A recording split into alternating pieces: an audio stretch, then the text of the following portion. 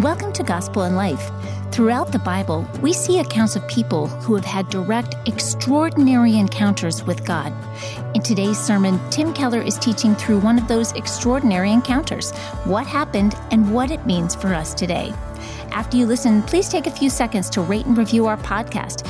Your review can help others to discover our podcast and experience the hope of the gospel. Now, here's today's teaching from Dr. Keller. Isaiah 6, verses 1 through 8. In the year that King Uzziah died, I saw the Lord seated on a throne, high and exalted, and the train of his robe filled the temple. Above him were seraphs, each with 6 wings, and with 2 wings they covered their faces, with 2 they covered their feet, and with 2 they were flying. And they were calling to one another, Holy, holy, holy is the Lord Almighty. The whole earth is full of his glory. And at the sound of their voices, the doorposts and the thresholds shook, and the temple was filled with smoke. Woe to me, I cried. I am ruined, for I am a man of unclean lips, and I live among a people of unclean lips, and mine eyes have seen the King, the Lord Almighty. Then one of the seraphs flew to me with a live coal in his hand, which he had taken with tongs from the altar. With it he touched my mouth and said, See, this has touched your lips. Your guilt is taken away, and your sin atoned for. And then I heard the voice of the Lord saying, Whom shall I send? And who will go for us? And I said, Here am I, send me. This is God's word. Now, we're in a series which I've been calling Daring to Draw Near. And in the evening services, what we've been doing is looking at people who had close encounters with God, direct encounters with a living God. You know, spiritual experience is a big deal now. You can walk into any bookstore and see that. But what we've been doing is we've been looking at the historic accounts of people who've really met God face to face. Now, most of them are kind of difficult. Most of the passages we've been looking at are not real well known. They tend to be a little bit enigmatic. They tend to be somewhat difficult to read. They're not very well known. This is not the case here. And I had to make a decision. I had to either say, wow, Isaiah 6. If you've been around here, you know that I refer to it a lot. I can't help it. You know, I've preached on it before. I can't help it. This is a seminal passage. I mean, all of biblical religion is in here. Every verse, every phrase, in some cases, every word can be a point to a sermon or a sermon. I mean, it would be extremely easy, and in fact, it would probably be more responsible to do than what I am doing, would be to go through and say, there is so much. All of biblical religion can be broken out of here. It's amazing. And it is a terrific map for Christian experience. It tells you so much about what it means to be a Christian and what it means to really meet God and the marks of real Christian experience. Not just what you're supposed to believe as a Christian, how you're supposed to live, but what does it mean to have a Christian experience? What does it mean to actually experience God? Boy, there's nothing like this passage. Now, rather than break it all down, what I've just decided to do is give you an overview, sort of fly over it. And some of you know, you'll see verses, and when the sermon's over, you'll say, why didn't he talk anything about that? Well, because this is just too rich. I can't get to it all tonight. But what I'd like to do is, as I stood back and looked at this, I said, what does this tell me about real experience of God? And I saw, let's see, 1, 2, 3, 4, unfortunately, 5. There's 5 things that I'd like to note here, 5 observations I'd like to make. This tells us about the reality, the diversity, the beauty, the humility, and the festivity of Christian experience. Got that? The reality, the diversity, the beauty, the humility, and the festivity, in order, right through the passage. And unless these are characteristics of all Christian experience. Here, first of all, let's just go over it. We're flying over this like a helicopter. I've been finding this is a good way to do things this year. First of all, The reality. In the year that King Uzziah died, I saw. Now, this won't be a long point, I don't think, and this might be kind of basic, but one of my old pastors, one of my old mentors who died this year was Jack Miller, and Jack Miller has a great little talk on Isaiah 6. And he says one of the reasons Isaiah was so absolutely astounded, one of the reasons that Isaiah was so absolutely, knocked to the ground by this, is that like most any other Israelite, in fact, like almost any religious person, he was going to the temple. Like he'd gone to the temple dozens and dozens and hundreds of times in his life. It was the Sabbath day, he was going up to the temple.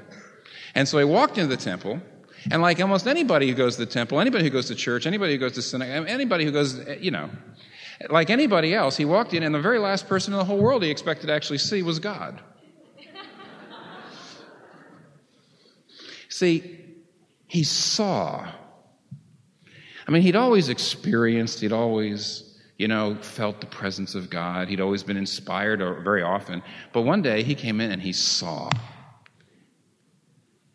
Now, the Bible continually tells us that Christianity is not simply about rules and regulations and beliefs. It's about tasting that the Lord is good, seeing God, knowing God, just not knowing about Him.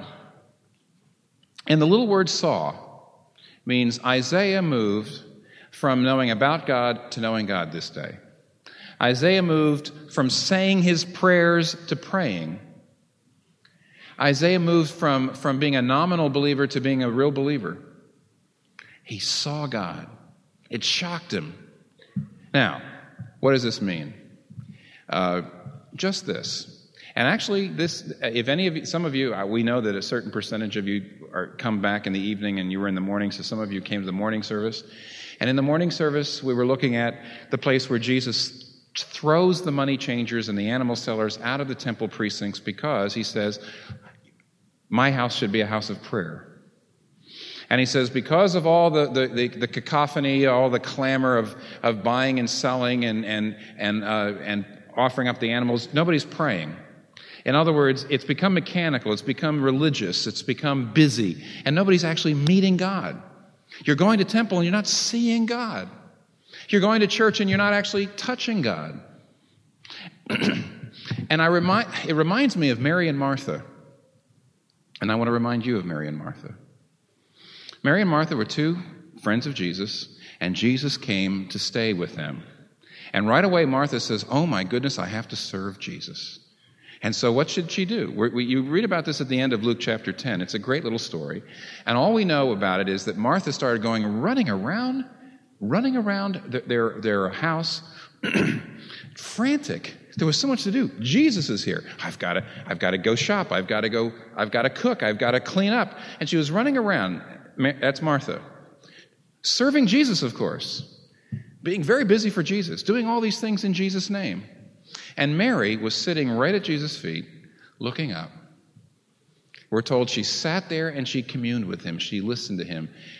Her face was lifted up toward him. She beamed at him and he beamed at her. And at one point, Martha runs by, the living room, and there's Jesus and Mary in the den sitting there, and she's pretty perturbed. And she looks in and she says, Lord, will you tell my sister to start serving you? And Jesus says, Martha, she is. In fact, he says, Martha, Martha, you are troubled by many things, but Mary has chosen the best part. This is what he's saying. Martha, you've let your religion squeeze out knowing God. You are so busy. You have so much that you're doing. And you are doing everything in my name. But beneath all the religiosity, you're not actually seeing me. You're not actually knowing me. You're not actually feeling me. You're not actually contacting me. And so I need to start right off. In other words, the first point tonight was the last point this morning, but it went by pretty briefly. So even if you were here, I don't mind saying it again. This is saying that the reason Jesus Christ died on the cross, the reason he went to all that agony, was really not so much so that you could run programs. Not so much that you could go to meetings. Not so much that you could do all your religious duties. You know, people without Jesus Christ dying, people have been doing their religious duties and they have been doing their disciplines, and they've been fasting, and they've been, and been trying to obey, and they've been trying to obey all the rules, and they've been trying to help hurting people, and they've been going to meetings, and they've been doing that for you. Jesus Christ didn't die for you to do that. You can do that without Jesus Christ dying. The one thing that Jesus Christ died for was so that you could have access to God, so that you could see Him, so that you could come into His presence and not be consumed. That's the whole point of Jesus' death. Jesus says to Martha, Martha, Mary's doing the one thing that I really came to have with you. Mary sees me, feels me, She knows me. She has access to me. Christianity is an experience. It's not just an experience, but it's not less than that. And I think you have to ask yourself, you might be very proud of how much you know your doctrine. You might know your Bible very well. You might have a great deal of you might have quite a record of ministry experience. You might have been in many, many churches. You might really feel kind of good about that. You may look around and say, oh, these other people, they don't have their act together biblically. And you also may really be a pretty clean living person, and you may have a very spotless record. But you see, so what? Martha. That's Martha stuff. It doesn't mean that you shouldn't do those things. The point is, do you see Him? Do you actually know Him? How's your prayer life? Are you connecting with Him? Is there a tremendous joy that you draw on every day or fairly often that just leads you out into the rest of the day and enables you to face life? You see, is your daily Christian behavior the overflow of an already filled cup? Or is it actually a response to an emptiness? Are you doing it to convince yourself that God must like me? Look at how busy I am. Look at all the things I'm doing for Him. See, all of your busyness and behavior can be a response to a lack of knowing Him. It can be a response to an emptiness, to a lack of experience, instead of the response to the presence of the experience and to the overflowing, the bubbling of it. The reality of Christian experience. One day Isaiah came to church and he couldn't believe it. He actually saw Him. Every single time you sit down to pray, every single time you come to church, you ought to be asking for the same thing. You should be after it. You should be saying, well, I'm here. It's another Sunday. I'm doing my duty. God better be good to me. I'm trying to get into that. I'm trying to do that. I'm trying to get this. I come to church. I'm expecting these things. So you're making worship a means to an end? Come on, Martha. Be Mary. Now, isn't that what he said? Secondly, now this is something pretty interesting, and it's really very, very different. I would like to show you one of the things we learn in here is the diversity of Christian experience. We've seen the reality, now the diversity. And, now diversity is an in word. And so, it's a positive word. Everybody likes diversity. But actually the diversity I'm talking about isn't really at all like the kind of diversity that the word nowadays means. But here's what I mean by that. Isaiah's call to ministry, Isaiah's experience is really, in many ways, extremely different than Jeremiah's. Isaiah comes in, and he gets this amazingly lofty and majestic experience of God. He says, I saw the Lord. Now look, seated on a throne, high and lifted up. And I'm sorry, some of you may have noticed that as I read this New International Version, I find myself going back to the words of the Authorized, the King James Version, which are kind of etched in my heart like in stone. I saw the Lord seated on a throne, high and lifted up, and His train filled the temple. This exalted, He's high. See, Isaiah thought of God as really being kind of a buddy. I'll tell you why in a minute. He thought of God in a very familiar way, and what he needed was to see God is so high and He is so low, and God has everything and needs nothing. And He's nothing and needs everything. And that's the experience he has. But now look, when Jeremiah comes and God meets Jeremiah, which is the very next book over, albeit it's 66 chapters away, because Isaiah is a very, very large book. But if you go to the very first chapter of Jeremiah, we see the call of Jeremiah. Is it like Isaiah's? Not much. At least not on the surface. It says, and the word of the Lord came to me, Jeremiah, saying, Before I formed you in the womb, I knew you. Even before you were born, I set you apart. Ah, sovereign Lord, I say, I do not know how to speak. I am only a child. But the Lord said to me, do not say I am only a child. You must go to everyone I send you to. Do not be afraid of them, for I am with you, and I will rescue you, declares the Lord. And then the Lord reached out his hand and touched my mouth and said, now I have put my words in your mouth. See, today I appoint you over nations and kingdoms to uproot and tear down, to destroy and overthrow, to build and to plant. Utterly different. Isn't it amazing? Just to read those two.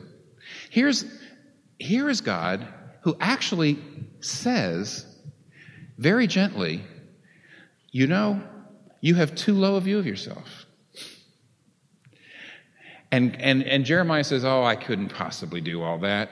And God says, I am near you. And here's Isaiah, who obviously has too high a view of himself.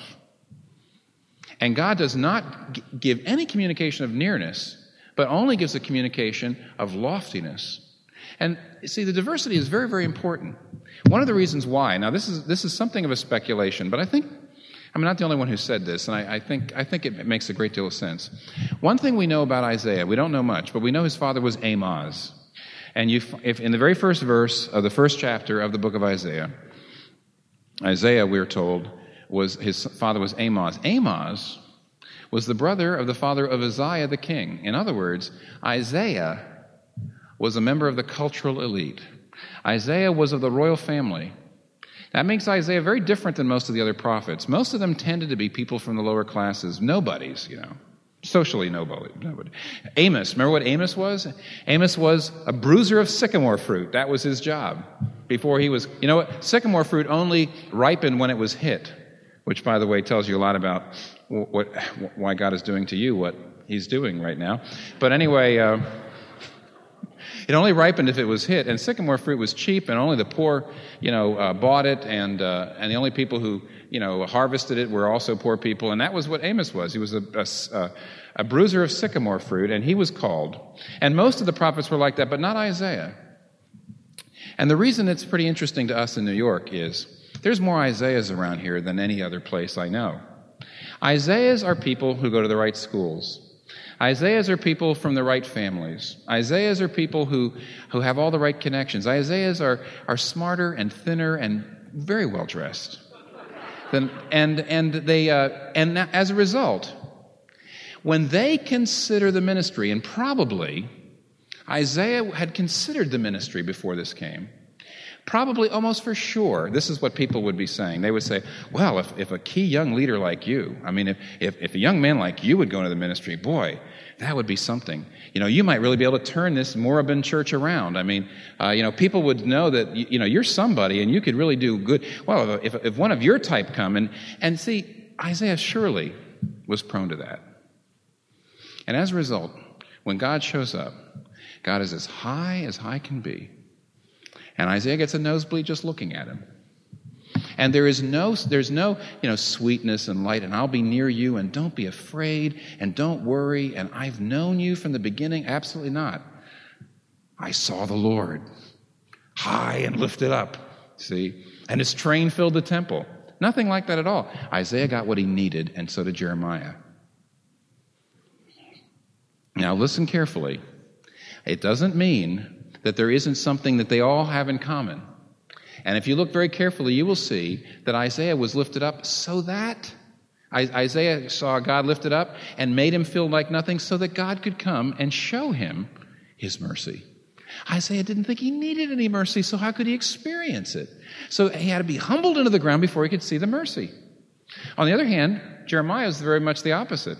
Jeremiah had to be brought into a relationship with God and experience his mercy, before he really was able to see, in some ways, the sinfulness of sin. Because, until you really know God as a friend, do you really see how wicked your sin is. See, mercy, to give you a quick example, this is an old illustration, but I haven't used it in a long time, but it's so good. One minute, I heard a minister say this many, many years ago. He said, listen, if I was at your house and you weren't, and a bill came due, and I paid it. And then I called you up and said, guess what? A bill came due, and you were supposed to pay it, but I paid it. What do you think of that? And the answer is you wouldn't know what to think, because until you know the size of the bill, you don't know how grateful to be. Is that right? Sure. Now, if it's $1 postage due on a package, the postage due, and you paid it, you'd say, oh, gee, thanks. That's all. But on the other hand, if it was the IRS man who said, you owe $40,000 in back taxes, otherwise we're putting a lien on your property tomorrow, and if your friend paid that bill, that's different. Don't you see? You don't know whether to say thank you or whether to get on your knees and kiss the feet. You have no idea. See, you don't have any idea until you know how big the debt is. You have no idea how great the mercy is. They go together. Your sense of your need and your debt increases the sense of His grace. And they both are there. But the order depends on your situation. And it is very, very dangerous for us to take the way we found God and look and see the order and the shape of our experience and then impose it on anybody else and then say, well, you're not coming the way I came. See, it's very, very easy for some of us to have been just devastated early on with this tremendous sense of our sinfulness and our wickedness. And you talk to somebody else who's just recently come to Christ and you say, well, tell me about it. And they don't tell you anything like what you went through, and you start to say, I don't know if this person's a real Christian. Be careful. There have never been stronger calls for justice than those we have heard in recent years. What does the Bible have to say about it? And how does God's Word help bring about justice? In Tim Keller's book, Generous Justice, you'll discover that the Bible gives us a rich and complex understanding of what justice is and what it means to live it out. The book provides a biblical framework for justice, one that calls every Christian to a life of generous justice, fueled by grace. Generous Justice is our thank you for your gift to help Gospel in Life share the hope of the gospel with people all over the world. So request your copy today at gospelinlife.com/give. That's gospelinlife.com/give.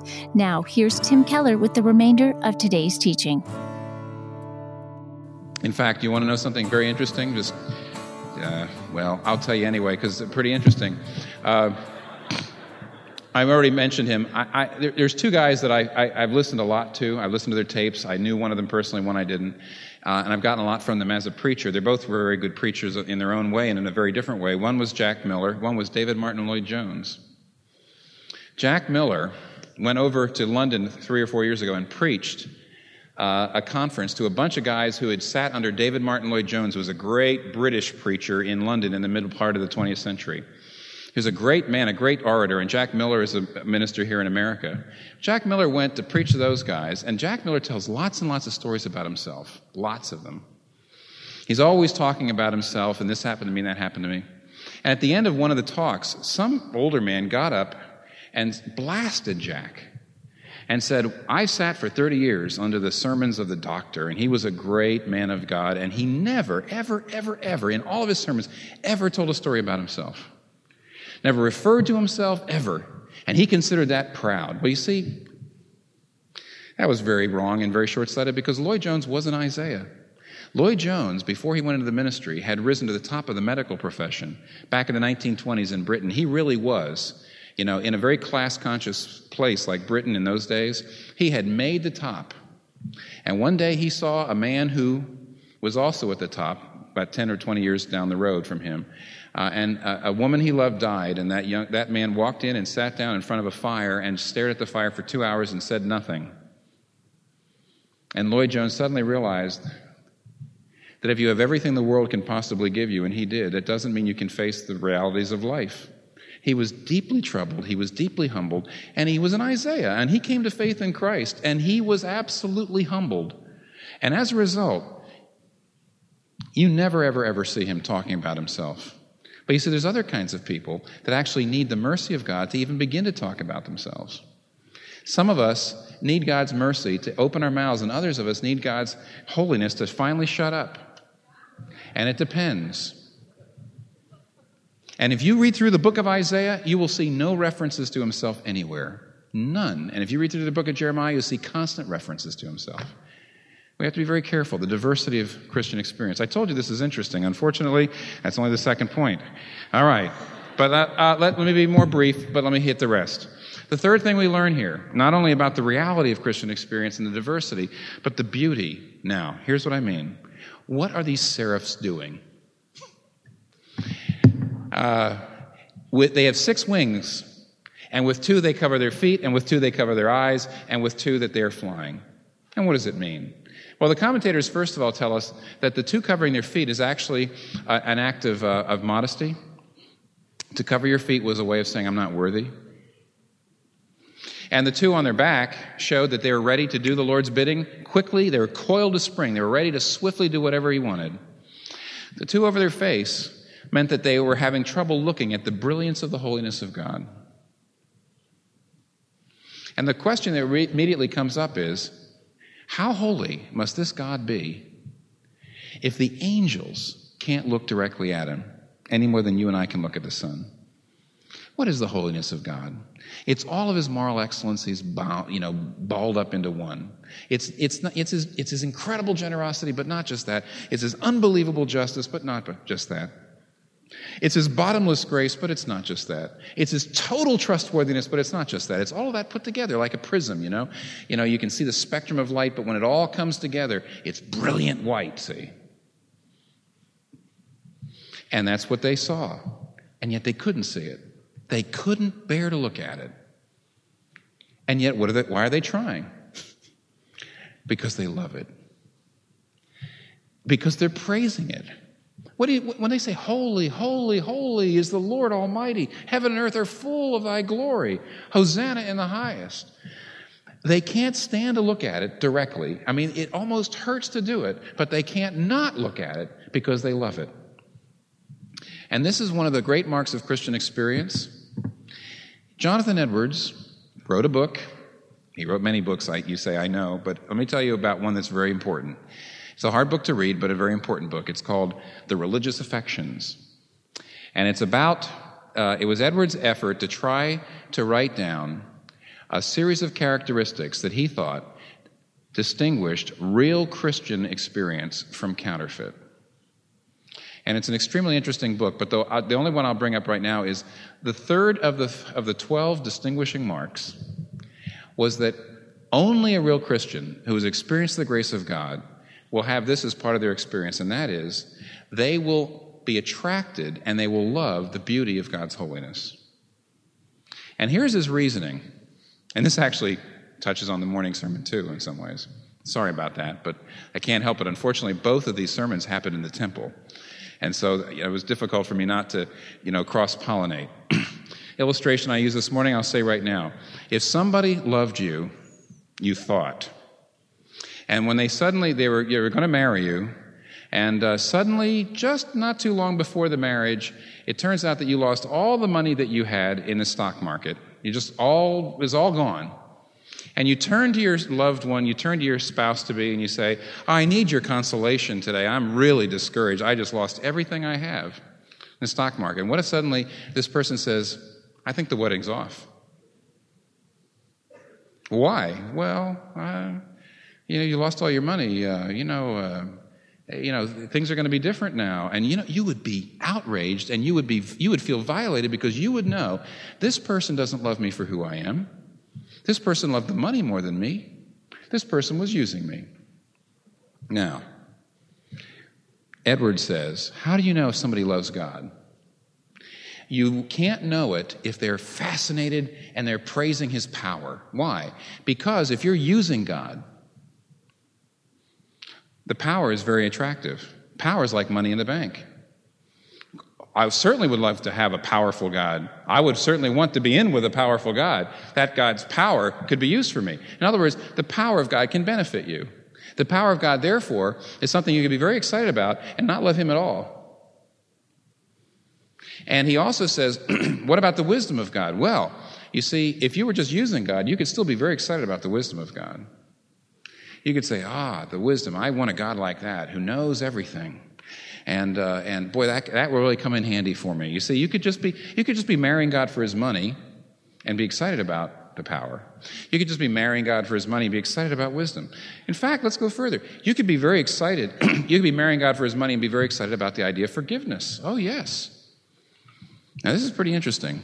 Edwards says, a person who's just very, very excited about God's grace, he says, well, that's very important. Boy, it's important. But he says, a person who's just marrying God for his money, who doesn't love God, who's just using God, just finding a way to make use of God, could be very excited about a God of forgiveness. But here's the one thing. He says, nobody but a real Christian could ever love God for his holiness, because the holiness of God is of no benefit. The holiness of God is a terrible threat unless you know that you are redeemed and adopted through Jesus Christ. And the holiness of God is only attractive if you finally love God for just the beauty of who he is. To look at his perfections, to look at his excellence, to look at his moral beauty and perfection, and to be attracted by that. That is the mark of the seraphs, and that is the mark of real experience of God. Finally, if you're attracted to the holiness of God, if reflecting on that amazes you and deeply, and you find it deeply enjoyable and deeply comforting, and you find your heart going out to it, the holiness of God, only, he says, a real Christian, only an angel. You see, the angels are like that, because you see, they say, I see who he is for who he is. Now, there's a whole lot of other marks, by the way. Edwards says, if you love him for who he is, then you will be unconditional in your obedience. If God says, I want you to stop doing that, I know that you want it so badly, but I say you should stop doing it, you do it immediately, right? There would never be any condition on your obedience, because the reason you obey God is to please him out of the joy of who he is. But if a person says, I served God and I didn't get into the grad school I wanted. I served God and I'm not married yet. I serve God and all these things have gone wrong in my life. What good is God? The answer is you don't know God at all. You never did. Because you know what you're saying? You're saying to God, oh, I guess the wedding's off. I mean, he should be as outraged as you would be. But you see, the most important and the easiest to understand sign that you really have met the real God and you really love God for who he is you're attracted by his holiness. And you know what? The Bible says in some astonishing ways that if you gaze at the holiness of God and love it, and if you meditate on him and say, I love that, you will become like that. Don't forget Sarah Smith of Golders Green in The Great Divorce by C.S. Lewis. It's just a novel, but it tells us about a lady named Sarah Smith who in real life was very ugly, kind of unhappy, uninteresting, unlovely to look at. But when she gets to heaven in The Great Divorce, here's what it says about her. It says, the beauty of the woman's soul was so filled with the beauty of holiness that she was unbearably beautiful. Few men, even on earth, says the narrator, looked on her without becoming in a certain fashion her lovers, but it was the kind of love that made them not less true, but more true to their own wives.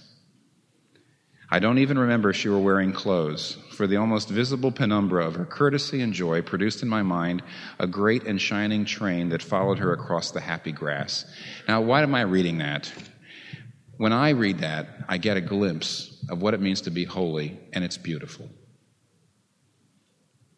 And if you find your heart going out to that, like the seraphs do, I can't even look at it, and yet I can't not look at it, you know that you've been touched by the grace of God, and that you're finally communing with the real God. One last thing. And somebody's going to say, hey, I wrote these down. What do you mean last thing? I said reality, diversity, beauty, humility. I got to skip it, sorry. We've kind of talked about it. The festivity. At the very end, you've got this amazing thing. It says, then I heard the voice of the Lord saying, whom shall I send, and who will go for us? And I said, here am I, send me. Now, we see him falling down, and boy, don't you, I wish, and some of you know there's a lot to say about this, where he says, woe is me, I am ruined. I am a man of unclean lips, and I dwell in the midst of a people of unclean lips. He suddenly sees his sin because he sees God. He doesn't know himself till he sees God. And so he's down the dumps, but from the altar, from the place of sacrifice, from the sacrifice, a coal touches his lips. And because of forgiveness, He is turned into someone who will do anything. Do you know what the job description is? Actually, I didn't have it printed in here, but it's pretty interesting. It says, you see, and then I heard the voice of the Lord saying, whom shall I send and who will go for us? And I said, here am I, send me. And right after that, God says, well, wait a minute, let me give you your job description. And he comes up with one of the most interesting job descriptions in history. It says, here am I, send me. And then the Lord said, go and tell this people, be hearing but never understand, be seeing but never perceive. Let the hearts of this people be callous, let their ears be dull, let them close their eyes. Otherwise they might see with their eyes, hear with their ears, understand with their hearts, and turn and be healed. And then I said, well, how long will this last, O Lord? And he says, until the cities lie ruined and without inhabitants, until the houses are left deserted, till the fields are ruined and ravaged, until the Lord has sent everyone far away, and the land is utterly forsaken. But as the terebinth and oak leave stumps when they are cut down, so the holy seed will grow again in the land. What he says is, Isaiah, I want you to go someplace, and I want you to preach, but I want you to realize that for the rest of your life, virtually no one will ever listen to you. There'll be great fruit eventually. Eventually, your words will be read all around the world. Eventually, the holy seed that you plant will come up. But in your whole lifetime, no. All they'll ever do is they'll be mad at you, they'll hunt you down, they'll never listen to you. Never. Here am I, send me. What's going on there? He saw what you and I need to see too. When he went in, he saw the Lord on the throne. It was the year that King Uzziah died. What does that mean? Israel was up in an uproar because there was no king. In fact, if I had a little bit of chance to tell you that was the very beginning of all terrible troubles. Assyria was rising up, and it was a great empire and was going to come down on Israel pretty soon, and everybody was all upset. Isaiah comes in, and he sees the Lord on the throne. The throne is not empty. He sees the Lord in charge. Things are not in trouble. And the reason he's so excited, and he's not anxious anymore, is he's seen the Lord. Now, why are you anxious? Why are you upset? I read a little article once in a self-help magazine that said, now, if you want to overcome worry, put a rubber band around your wrist. And whenever you find yourself worrying, grab it and pull it out and let it snap back and say to yourself, worrying doesn't solve anything. Now, here's what I suggest to you. You don't need a rubber band. You need to see the Lord of hosts, high and lifted up, and seated on the throne. The one who is high and lifted up, which means he's utterly in control, but who loves me, and who has put his coal on my lips, and has received me, and has put his arms around me, is on the throne of the universe. If you know that, you don't care about whether people will do this or that. You don't care whether you'll be success or failure. You don't care. He's on the throne. That's what you need to see. You don't need a rubber band. You don't need a technique. You need to see the Lord high and lifted up. Come to the altar. Ask to see him. And that will make you able to get anything, to do anything. This is Christian experience. Let's pray.